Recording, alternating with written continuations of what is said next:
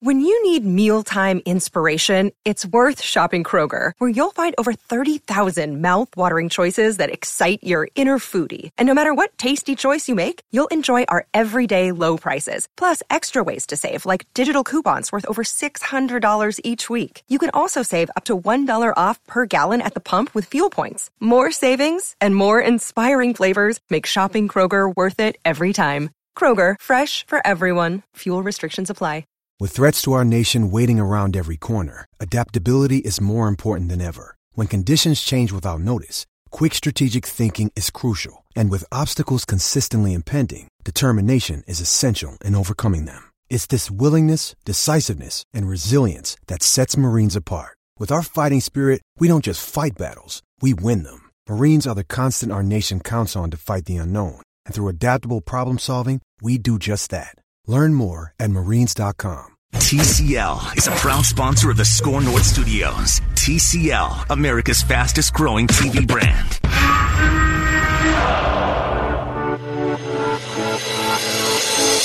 It's Purple Daily.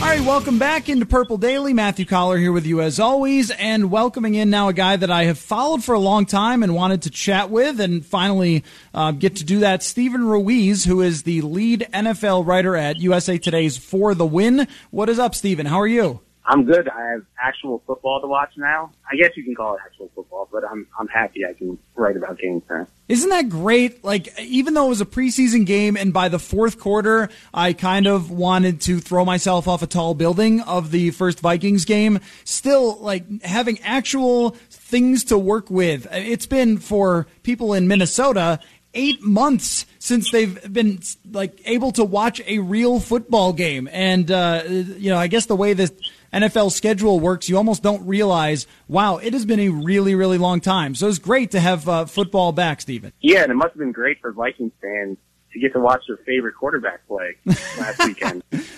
Teddy Bridgewater, you mean, right? Exactly. Yeah, well, definitely not Kirk. Yeah, not yet. I think Kirk will have to do at least what Teddy did in his second year, which would be get the Vikings to the playoffs and probably at very least match Case Keenum and get a playoff win or more in order for Vikings fans to buy in. Did you happen to see what Teddy looked like? I mean, I thought he looked kind of like old Teddy with a little more zip on his fastball. Yeah, I did. I got to watch the game last night, and just like you said, he looked like old Teddy before the injury, and I don't even really think we got to see old Teddy. Old Teddy, in my mind, is that Teddy we saw in the preseason before he hurt his knee when he was really just slinging the ball all over the field.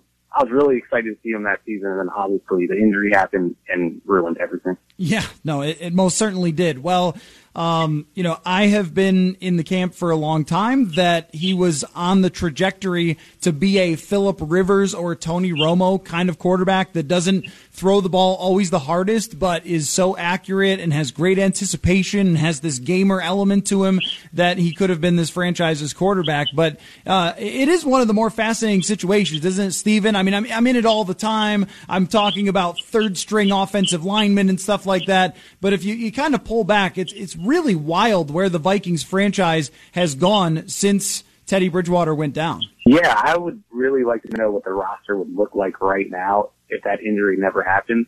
I think you might have another star on the team because they gave away a first-round pick for Sam Bradford. You obviously have more money because you're not spending a lot on the quarterback position. I don't know. I guess Teddy would have been up by now, but I don't think you would have had to pay $28 million guaranteed per season with him.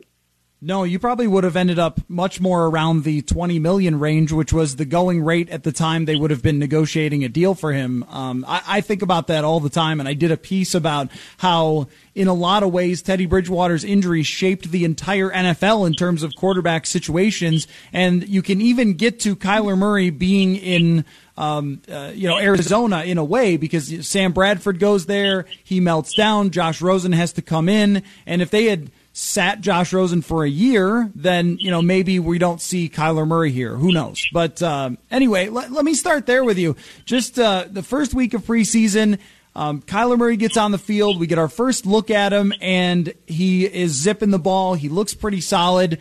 Is there an overreaction to be had about Arizona and Kyler Murray?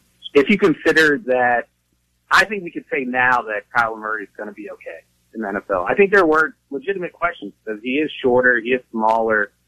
You don't know if that speed is going to play at the NFL level. We've seen like scramblers come to the NFL and they're not so effective at eluding rushers when they get to the NFL, but he was able to escape the pocket and just outrun defenders with relative ease. And then he was just zipping the ball all over the field, like you said. I think he should be the favorite for Rookie of the Year, and his first performance did nothing to sway me. So you wrote about, and it's pinned in your profiles, a great piece back in May about Cliff Kingsbury. And to me, Arizona is one of the most fascinating teams in the entire NFL because of Kingsbury and Kyler Murray. You have two people who could be at the top of the league and just change the way we look at offense and change the way we look at quarterbacks, or it could entirely go up in flames, right? I mean, there's a sort of a fascinating potential versus what could really happen here. How do you think this is going to play out? Because it seems like when you have as much hype as Kyler Murray and Cliff Kingsbury, and Kingsbury didn't really win in college that much. It's like instant pressure, but also has the potential to be something that is takes that franchise back to where they were a few years ago. Yeah, I've seen people kind of suggest that Kingsbury is playing for the future of the league almost. Like, if he succeeds, then all the teams are going to start trying to design an offense like his. I think we're already headed down that road. I think it started with the Chiefs and the Eagles these last couple of years. I think that Kingsbury's success is going to dictate how accelerated that process is going to be. I think if you see him have a lot of success this year and then maybe he pushes it further the next year, you're going to see guys start to get plucked from college all over the place. We saw it kind of with the Sean McVay clones the last couple of years. I think you're going to start seeing people looking for Kingsbury clones if he does have success. And I think he will, because I think his strategies do line up with what the analytics people have found. He's going to be passing the ball more. He's only going to run into good looks in the box. So I think even if they don't have the talent that other teams do, I think those strategies are going to make them better than they are collectively.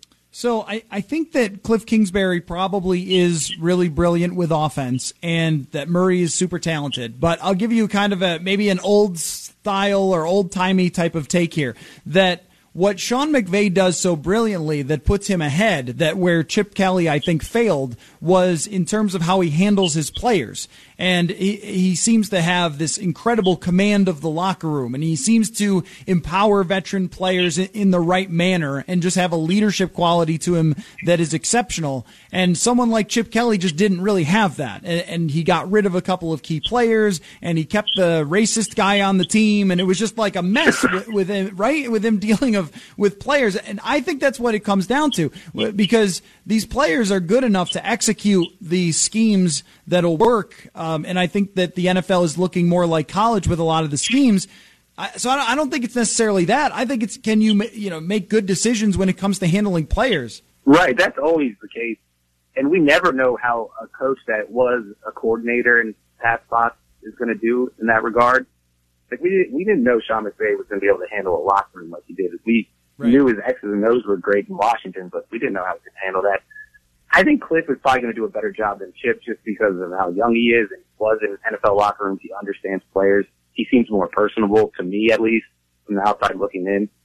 And then another way that he's kind of different from Chip was, I don't think Chip tweaked his offense enough. He wasn't really game planning like an NFL offensive coordinator would week to week and changing things.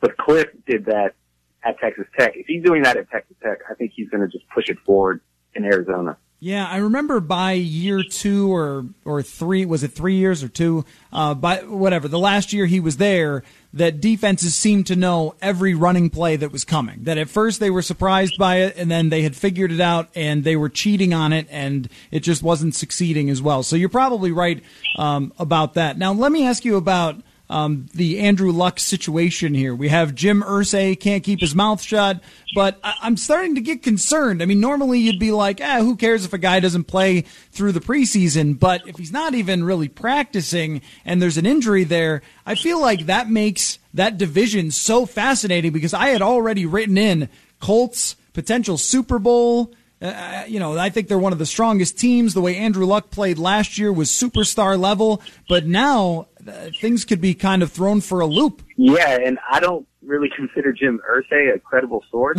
on these matters. I agree. Totally agree. This is coming from an idiot that wrote that, don't worry about Andrew Luck, and this was before, I think, what's the season he missed, the 2016 season? Yeah. I wrote that before the 2016 season. I said, don't worry about it. They're just putting him on the PG list just to open up a roster spot. And then he doesn't play the whole season. So I've learned not to trust Jim Irsay on any of these matters. Yeah, that's probably for the best because he is usually a mess. And it would be really unfortunate if he can't start the season because I think that Indianapolis has handled things exceptionally well. I mean, they have every time you've got a franchise quarterback, he's going to have a big contract, and usually that puts you in cap jail. But instead, Indianapolis has cap space, and they've got young players, and they've built an awesome offensive line and improving defense. It's like they would be the team that you would make as your model, but if they don't have Andrew Luck, then they're just going to be in trouble. So that kind of opens the door for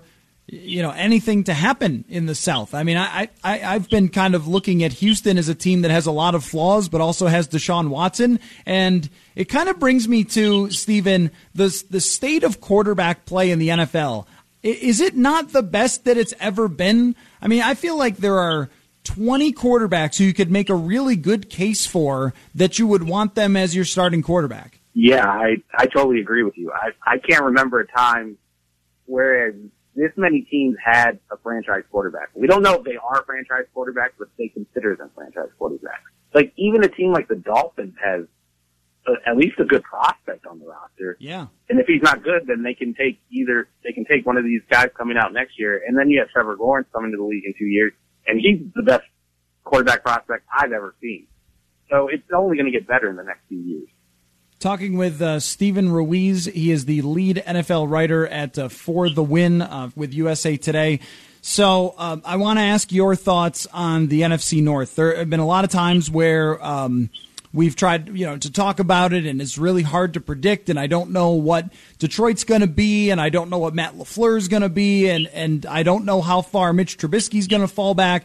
What is your perspective on how this division is going to play out, and kind of what's going to be the determining factor here, Stephen? I could see the winner of the division being 10-6 and the loser being 8-8. Yeah, I don't think that's far off. I think the Vikings are the favorite. I'm listening to the nerds on the Bears stuff. I think they're going to regress. And I think the one thing that they're like crazy about is the kicker situation, and that's the thing most likely to regress in their favor. Like, kicking year to year there's no correlation there. So they were so bad last year, I think they're going to be better this year just by default. Mm-hmm. And they're just way too hung up on that. I think their defense is obviously going to take a step back. They lost Vic Fangio. They're not going to get all those takeaways this year. They're not going to score all those defensive touchdowns. The hope for Bears fans is that Nagy's scheme pushes Trubisky forward in year 2. I'm not so sure it's going to happen. He's just not an accurate quarterback. Never has been. And accuracy doesn't tend to improve dramatically over the course of someone's career. I don't think it's going to happen. I do like the Lions, though. I really like the Lions. I don't like them, like playoff like them, but I think they are going to be competitive and be a factor in that division. That goes under the category of, does the head coach handle the players again and criticize reporters for slouching? Like, if we get to that point, then it's 6-10 again, right? Right. Yeah, I'm slouching right now. So man. Well, this interview's over then. Stephen, let me ask you before I let you go, though. This has been awesome. Just what are we going to be talking about in terms of the trend? Like, last year going into the season, we were all saying, everybody's going to be using RPOs because the Philadelphia Eagles use them. And I'm sure there was a slight uptick, but there wasn't that many RPOs. What ended up being the storyline was how every time you breathed on a quarterback, it was a penalty. And then midway through the season, they seemed to change that to be not a penalty. And that was kind of a mess. I hope it's not the pass interference thing.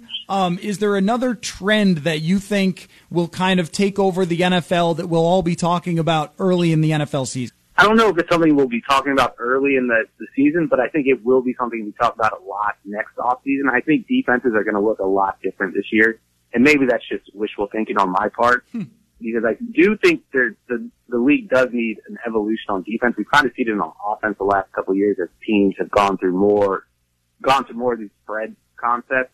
And I think you're going to see defenses react, and they're going to start looking more like college defenses, where you're going to see a lot more two high shells instead of single high safeties, which everyone was playing after the Seahawks dominated in the early part of the decade. Everyone wanted to be the Seahawks.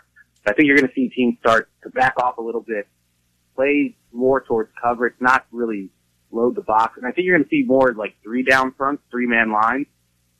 So I think it's going to look a little older. That's how football was back in the 90s. It was more 3-4 defenses and 2 safeties deep. I think you're going to see defenses go back to that in 2019. Yeah. No, I agree. Even last year, Mike Zimmer here on third downs switched to a lot of 3-man fronts and then would run fire zone blitzes off of that and things of that nature. So we might see even more of it. And if there's less running on second down, that would make a lot more sense for teams to play 2 deep safeties.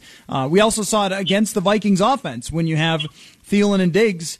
Teams were double teaming both of them using the 2 deep safeties and not allowing the big plays. So, now that is sort of a more nuanced thing to look for, but I think fans in general, at least from my feel, Steven, I don't know how you feel about this with the feedback. What I love about just where the NFL has gone is the more information people have, the more they seem to want to know, and so we can talk about 2 high safeties and things like that, and people are interested. Right. Yeah, I've definitely seen an uptick in that, especially over the last couple of years. I think it's just been the Game Pass era has kind of dictated this. Now that we have access to film and there's more people writing about X's and O's, I think fans are getting smarter and they want to get even smarter than they are already. Yeah, for sure. All right. Do you have a helmet that Antonio Brown can use, like on you in the house, in the garage? I have one of those plastic ones. It needs to be painted, but I think he has a guy for that, I've heard. That's, yeah. A Photoshop guy that just plasters on there. Actually, when I was a little kid, we made an Oakland Raiders helmet because that was my brother's favorite team. So I think I have one at home that is like self-painted. So maybe he's willing to trade. Yeah, that's right. I will take $10,000 for it, Antonio Brown. Great stuff. You could follow Steven on Twitter at @TheStevenRuiz. USA Today's For the Win. Awesome stuff, Steven. Let's do it again soon, man. Yeah, anytime. All right, we'll take a quick break. We'll be right back. You are listening to Purple Daily here on Score North. All right, back here on Purple Daily, Matthew Collar with you as always. If you missed any of the show, the first hour with ESPN's Courtney Cronin, then feel free to download it on iTunes or wherever you get your podcasts. Just search Purple Daily and 2 hours of football every single day, and also see our camp coverage at scorenorth.com. Now, joining me on the show, he does the Film Room, also writes for the Almanac at Football Outsiders, one of my favorite follows on Twitter, Derek Klassen. What's going on, Derek? I'm doing great, man. How are you? I am doing awesome. We have some real football to talk about. We are getting ready for the season here. Just got to wind our way through a couple more weeks of preseason, and then we're good to go. So I want to start with you, Derek, on preseason and how you, as a guy who looks at a lot of quarterbacks and studies them, and you do film breakdowns that are awesome for Football Outsiders, how do we deal with the preseason? Because we've got a little bit of a situation here. It's called the Kyle Sloter situation, where in practice, he's not good. And then when he plays in preseason, he's really good. And nobody knows what to do about this. I mean, the preseason is a funny time, right? Because, I mean, like you said, you get some guys who really have no actual profile of being very good, and they go and show out during the preseason. I think a good example of this, at least for week 1, we'll see how he does the rest of the preseason, but Jarrett Stidham in New England, I didn't like him at all in college. He just didn't show me a whole lot. But week 1, he showed out in the preseason. He played very well. Granted, the Lions' backup defense is pretty bad, and they were playing a lot of man-to-man, which is pretty easy for wide receivers to expose when you're playing against backup defensive backs. But, I mean, he played pretty well. And, like you said, sometimes you don't know how to process that. I kind of just take it with, if it's just 1 week, it's not that impressive. But if he can keep doing it, then, well, I guess you got some reason to believe a little bit. Well, and that's the thing with Kyle Sloter, Derek, that makes it so interesting. And I don't expect you to have studied Kyle Sloter, but he was really good in preseason for Denver, and that's why the Vikings wanted to get him. He was a wide receiver mostly in college and then played quarterback at the end of his college career. And then he comes to Minnesota last year, and he plays really, really well in the preseason, and then his first preseason is good. So it's almost like he's building up this body of work that has to say something about him as a quarterback, that maybe he just knows how to turn it up a level, or maybe it is just the fact that he's playing against third teamers and they're just not giving the same type of level. But I think it's hard to process. And then when I look at Nathan Peterman has a great game, Alex Tanney has a great game, like, okay, so this kind of happens all the time around the league. So off of that, Derek, when you watch Josh Rosen, for example, and you're trying to figure out, okay, is he going to be able to take another step? And you watch Kyler Murray and you watch Daniel Jones for the first time. Is it easier or harder to take things away from those guys when you have somewhat of a sample on them of playing like high level college, or in Josh Rosen's case, last year? I think it especially depends by quarterback and by what they were asked to do in a specific game. So, just for this week one, you look at Kyler Murray and Daniel Jones.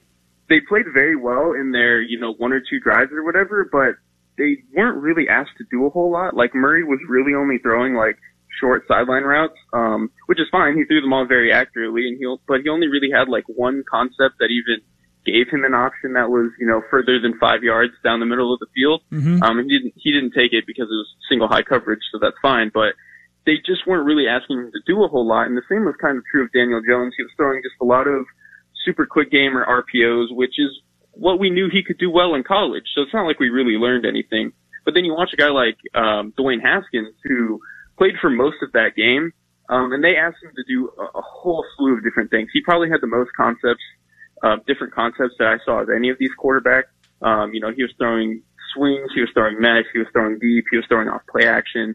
He was doing it all. And you got a mixed bag. And I think that's to be expected when you're getting a guy who has a lot more volume and who is asked to do a bunch of different things. But I think with Haskins specifically, what you saw is, whether he made the right play or not, he was extremely confident in what he was doing, and there was no hesitation. And so I think with preseason, you kind of have to look past results a little bit and look for stuff like that. Like, does this guy, trust what he's doing, whether he's, fully understood it or not? And I think with Haskins, that was something encouraging that I saw, is that, whether he fully understands these things yet or not, he's playing as if he does. And I think when he does get that mentally, it's going to really click for him and it's going to look great. Derek, do you think that we're going to see Dwayne Haskins when the Vikings play the Washington football squad here midway through the season? I think we're going to have to. Just in this day and age, rookie quarterbacks just don't sit. You get Patrick Mahomes, but Alex Smith was a very established veteran. He's very good. So that was kind of a different situation. And it seemed like the plan all along when they drafted Patrick Mahomes was to sit him. It wasn't like we'll see how he does in camp. It seems like no ifs, ands, or buts. He was going to sit no matter what. But with most of these other guys, that just doesn't happen. Maybe it'll happen with Daniel Jones, but I think with Haskins specifically, the competition is just not up to snuff of a guy like, a healthy Alex Smith. And I think with Jay Gruden's job kind of being on the line, I don't think he can really afford himself more than a couple of games of not playing Dwayne Haskins. Talking with Derek Klassen, does the film room and writes in the Almanac, Football Outsiders Almanac, which comes out each year and is out now. You can follow him on Twitter at QBClass, Klass. An impressive pun game that fits right in with the show, Derek.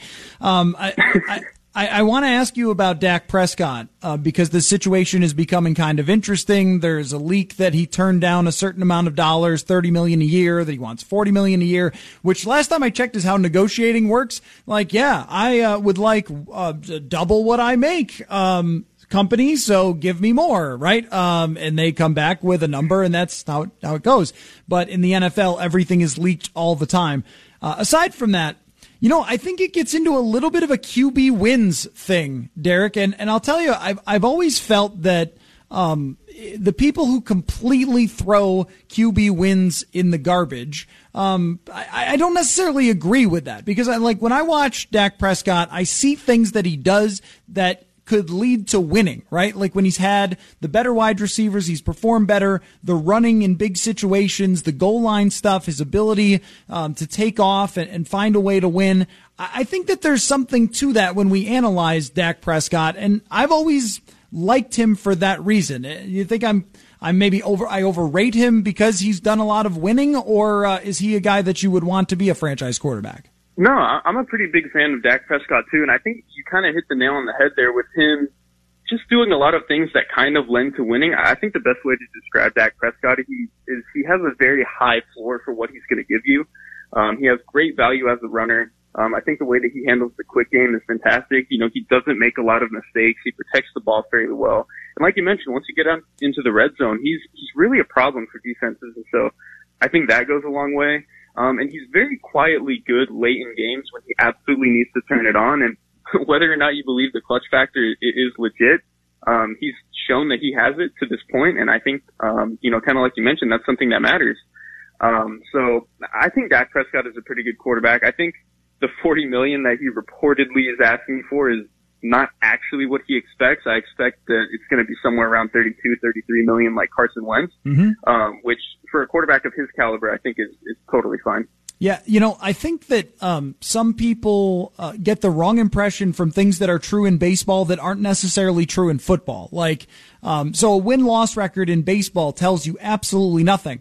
But I like to use it in football of let's start there with whether this quarterback has won or not, and then trace it and try to find the reasons for it. So if Tom Brady doesn't have the best statistics ever, but he's constantly going 12-4, like, okay, let's figure out why. Oh, it's because every 3rd and 10, he's converting because he's unbelievable in terms of his accuracy, right? And they're winning a lot, so he's not throwing from behind to put up these big numbers. Situational stuff, it does matter. Like, I don't know if it's a clutch factor, Derek, or just how defenses play. If you are the guy who is down 1 score late in a game and defenses are playing a certain way that you can pick apart because you can run against the man coverage or you can, you know, execute throws down the field into tighter windows. I think all of that kind of works back to the main reason that you pay quarterbacks so much, because they determine a lot of whether you win or lose.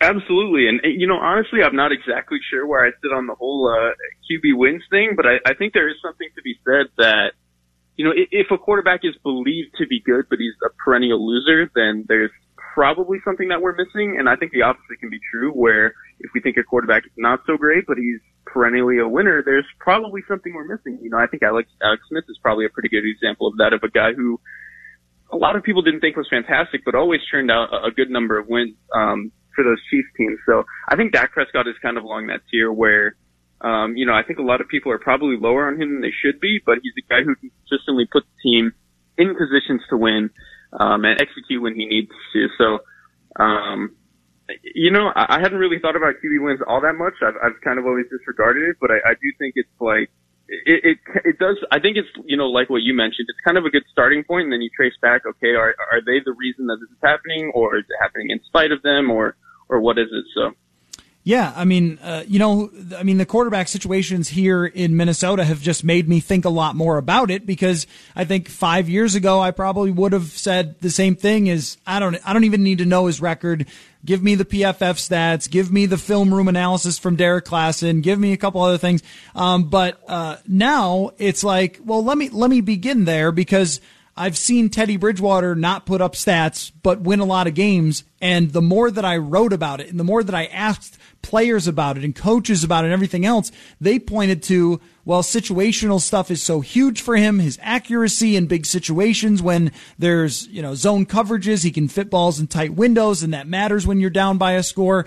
And, you know, the other part too is the leadership element, which I think, Dak Prescott has it just in spades. I mean, I think that everybody believes in him, and that really matters when you're trying to get 10 other people, or in a lot of cases, it's like 15 other people, to all be on the same page at the same time. It becomes cliche to talk about leadership, but I think it's a big deal. Anyway, so I love the discussion though, Derek. I mean, because I think a lot of times when anyone says X doesn't matter, I want to say, okay, well, wait a minute. I mean, all the football people think it does, so let's talk about it.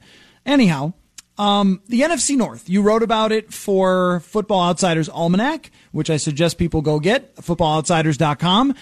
I just keep going back and forth. Somebody asked me the other day, Derek, well, okay, predict how this is going to play out, 1 through 4. Like, I have no idea. I mean, this is about as hard of a division as I've ever remembered for predicting who is going to just be where in the NFC North. Or did you have the same trouble when you were writing the preview? Yeah, not only did I have the same trouble when I was just writing it, but our projections have the same thing. Like, it's the tightest division by far. I want to say it's within, like, our lowest projection is like 7.4 wins and our highest is only like 8.1 maybe. Like, it's incredibly tight.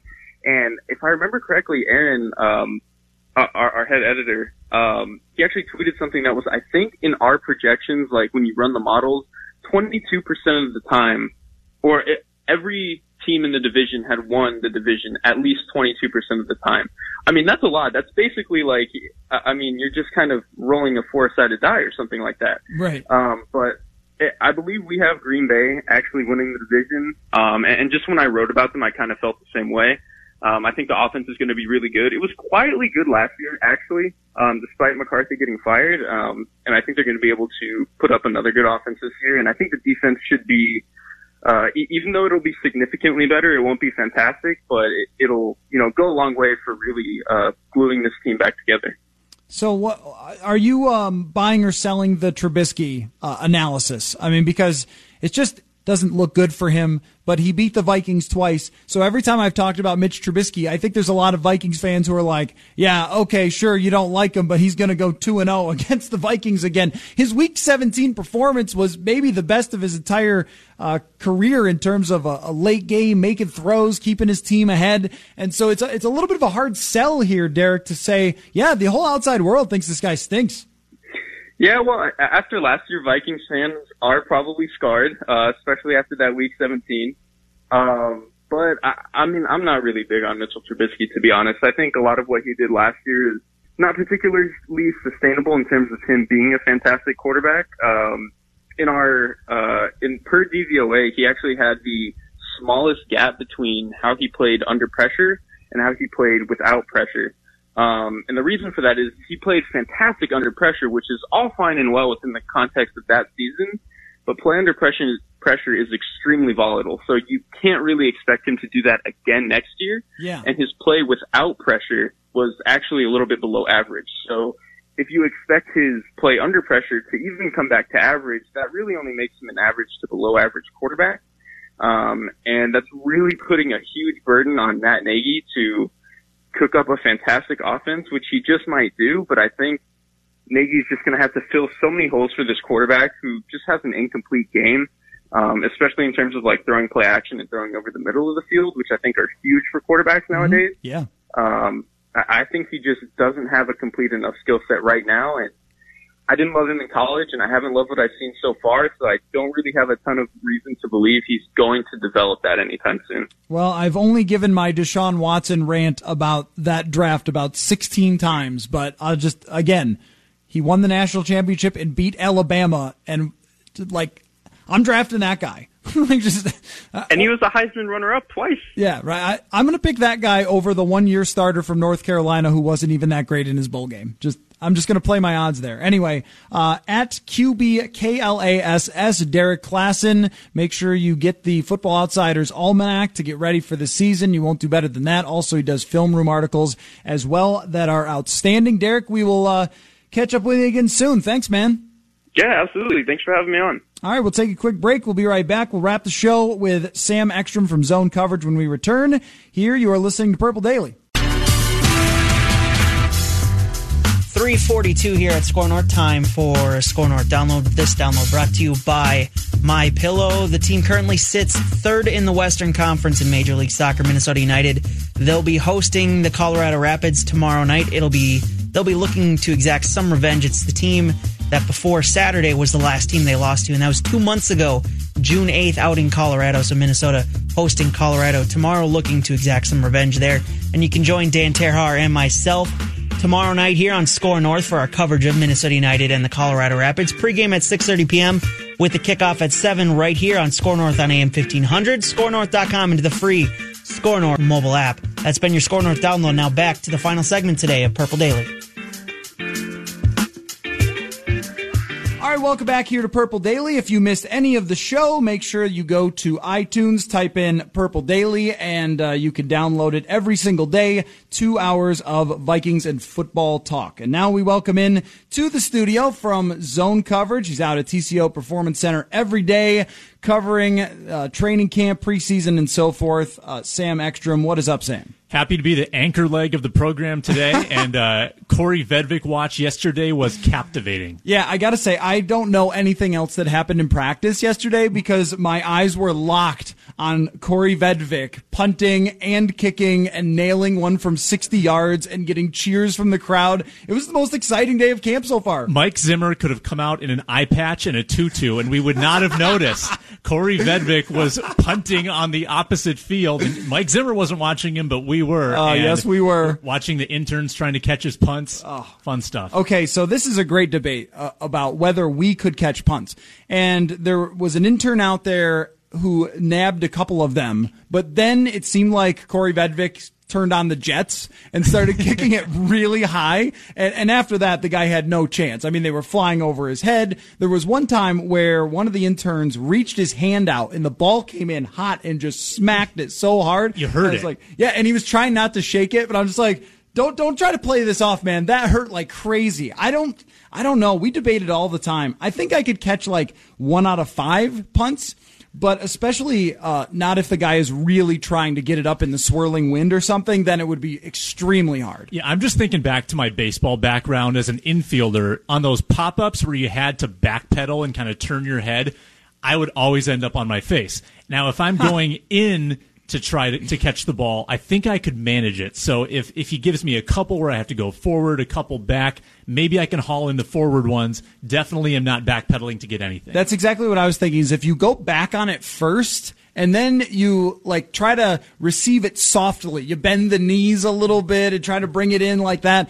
But it's coming in from very high up. Like, you do not want to get hit in the face with a football that's coming from 100 feet in the air. So it would be tough, but especially if it's swirling. A kickoff is easy because it's just end over end, so you know exactly what it's going to do. A punt is up there spinning like crazy. I mean, there's a reason why a lot of NFL players cannot catch these. I will never forget, this was 2016, I believe. I think your first year on the beat. Rodney Adams came in. And 2017, yes. 2017. Yes. He had punt return experience in college, and people thought maybe he's the one to usurp Marcus Sherrills. This is a professional athlete who got drafted, comes in, and embarrasses himself trying to catch punts. They were hitting him in the face. Like in the face, in the pads. It wasn't just like bouncing off his hands. They were hitting his equipment. It was unbelievable. Yeah. Marcus Sherrills, still underrated to this day. Absolutely. And I remember doing a piece on Sherrills when he left of just like a Marcus Sherrills appreciation, and I discovered that he had a better return average than Deion Sanders, which is just awesome. I'm sure Deion, in part, ran backwards on a bunch of them where he was trying to take it for a touchdown and it ended up like a 10-yard loss, which Marcus Sherrills never would have done. But still, to have a better return average than Deion Sanders, to never fumble. I think he fumbled twice as a Minnesota Viking and then returned him for a touchdown now and then. It's one of those positions that if you don't have a Marcus Sherrills, you should just send somebody back there to fair catch it every time because you're gonna mess it up. Yeah, we might be entering the first era of like a very non-legendary kick or punt returner for the first time since Percy Harvin in Minnesota. Because it was Percy into Cordero, and Marcus was there pretty much the whole time. Now, what, Amir Abdullah and Chad Beebe? Not legendary. No, not legendary. So let me ask you, I wanted to run through some position/players that need to be better coming up for this next preseason game, but what do you think Corey Vedvik is going to do here? I think he's going to be the punter. I don't think he's going to do both. I thought about this, and I thought, man, that would be awesome if he could come legendary, in here, some might say, and be the dual threat. Legendary. I just think it's a big workload. You're constantly having to change your mindset. It's a lot of changing your leg swing kind of mid-game, and how would you, if you had a bad punt, would that mess you up mentally for your field goal kick? And I think they're going to have him do one thing, and I think it's going to be punter, because the common thread has been the holding has been a problem. Like Mike Prefer said it last December, Mike Zimmer alluded to it this training camp, and if he's the place kicker, you still have a holding problem. Right. Dan Bailey has not been better with Chad Beebe holding. He's not been better with Adam Thielen holding. The holding has been an issue. So I think they're going to try this Corey Vedvik guy out as a holder and a punter, and I think a fair catch kick specialist. Oh, come on. A pull from way back. Do people know about this rule? I don't think they do. If you fair catch a punt, you have the option on the very next play to basically do a kickoff and try to make it through the goalpost for 3 points. It's been tried half a dozen times over the past 20, 30 years. I don't know if anyone's actually made it. Mason Crosby tried it about 10 years ago, and I think he came a couple yards shy on like a 68-yard attempt. But we saw this guy kicking 62-yarders at practice. He was banging them. In that situation yesterday, running up to it on a tee. He said he's kicked from 70 before. So I think you hang on to him as a punter holder this year. Bailey's on a one-year deal. You have Vedvik under team control, not only in 2020, but he's an IRFA in 2021, which is like a free pass. So 2 more years, you can have him as your place kicker if you want. That is unrestricted free agent, IRFA? Exclusive rights free agent. Exclusive right. Oh, okay. I was like, what is that? Do people call it that? You have the option to sign him to a one-year deal. That's right. No other team has their rights. Right. So I think that he will also be sort of in the same vein, the long bomb kicker. So it's at the end of the half, and you're at midfield, and you're like, okay, Dan Bailey might hurt everything in his body if we send him out there to shoot it from 65. But this guy, like, he's young. He's 6'4". Give it a shot. Why not? Yeah, why not? See if he can bang one from 65 in US Bank Stadium. So all I know is that there's something that's going to happen with Corey Vedvik that is going to be memorable. Like, there's no question. Like, even if he gets cut, if in preseason they send him out there for field goals and he all of a sudden just melts down and they have to cut him and they keep Weil and Bailey, we will always remember the time they traded for Corey Vedvik. Or at some point, he's going to miss a snap when he's trying to hold, or he's going to punt it out of bounds or backwards or something, or like something will happen because you traded a 5th-round pick for a punter/kicker that we will remember Corey Vedvik forever. Or he becomes the epic fake punt guy like Johnny Hecker, and he is able to execute all these fakes because he is an athlete and he's played hockey, he's played soccer, he's run track before. But what if he was the kicker?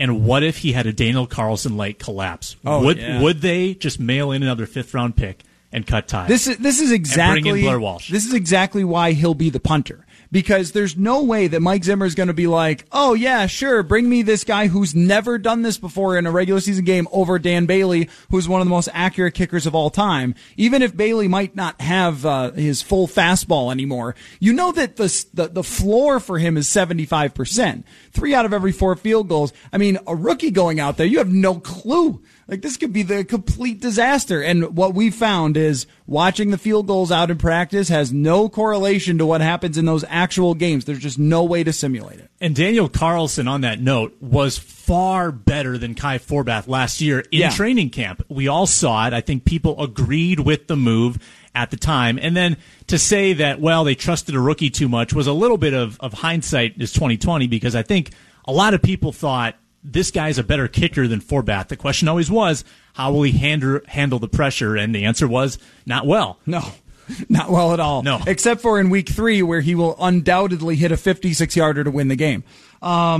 So tell me who you're looking for to be better in the next preseason game. They couldn't have asked for much more on the offensive side, but clearly Mike Zimmer was not happy with his secondary. When I asked him how he felt about the secondary, he almost vomited at the podium. He just seemed really upset. Like, sorry, Mike, too early in the morning to ask you this question. But what are you focusing on here in the next preseason game? Yeah, I'm thinking of a lot of second-team guys, and I think a number of these are probably on the team anyway. You know, Stephen Weatherly, I thought, had a pretty bad game. That's a key piece of your rotation. You want to see him get better. Mike Zimmer also called out Jaleel Johnson and Jalen Holmes, which has, in essence, been the first team set of defensive tackles, but they'll probably be 2s when the season comes around. He didn't love how they started that game.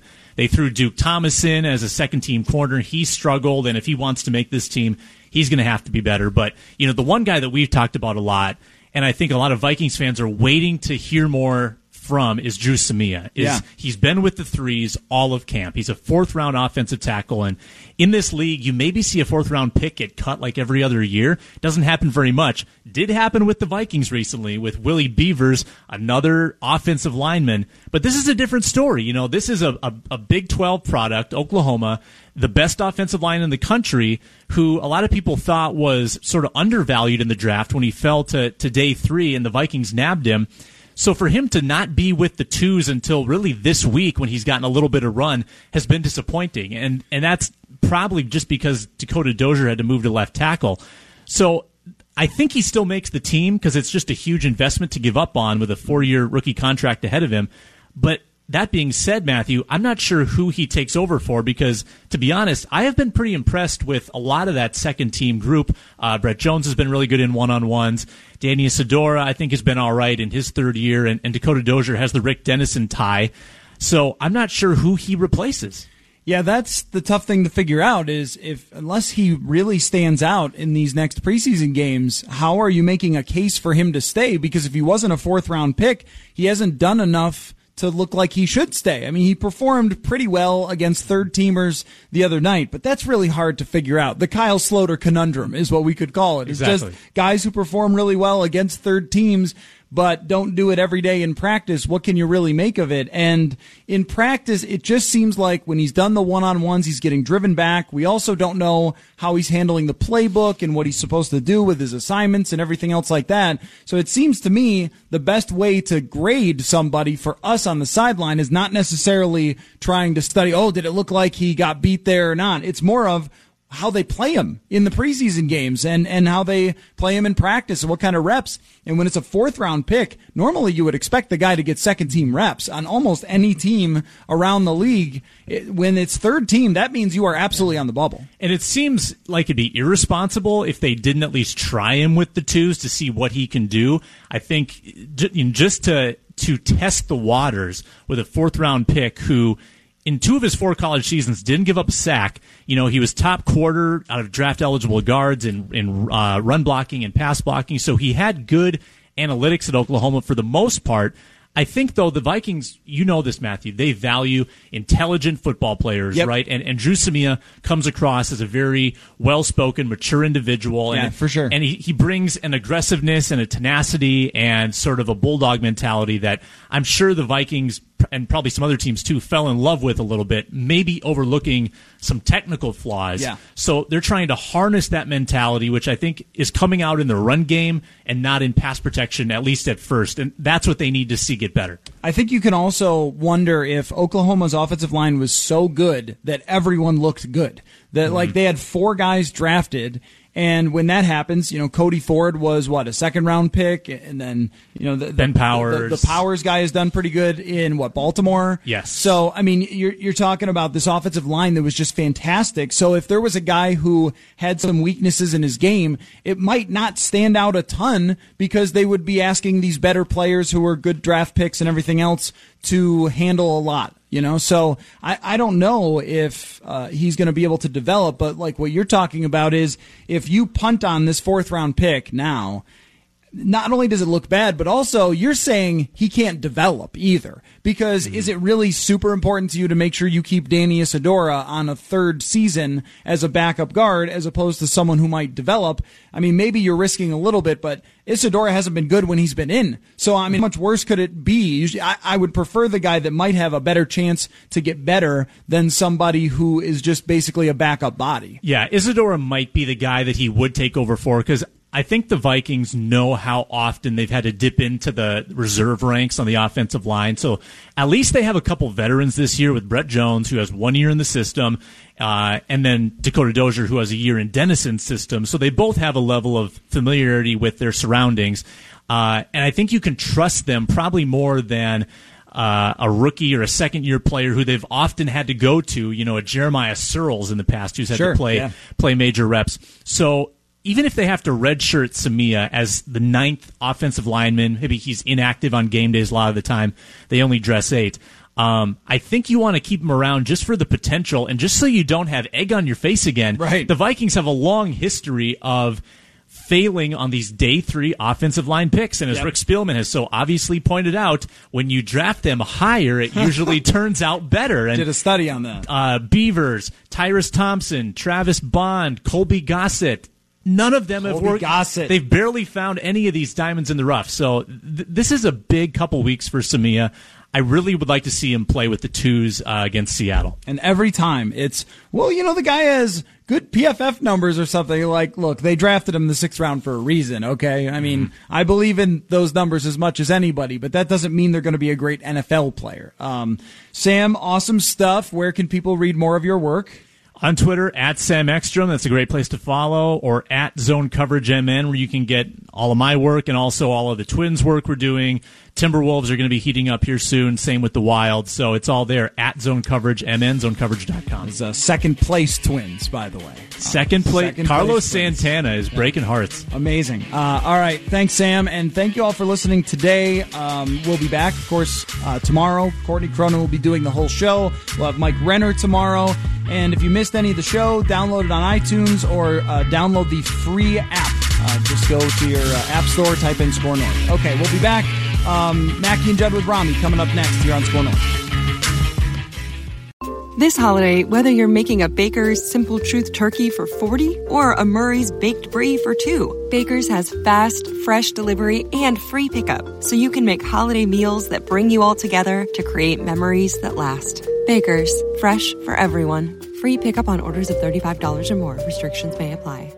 Get more ways to save at the Buy 5 or More Save $1 each sale. Just buy 5 or more participating items and save $1 each with card. Baker's, fresh for everyone.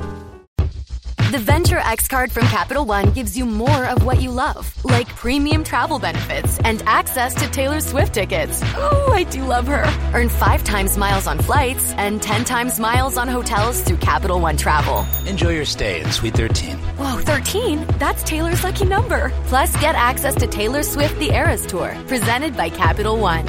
Maybe I'll see you there. The Venture X card from Capital One. What's in your wallet? Terms apply. See CapitalOne.com for details.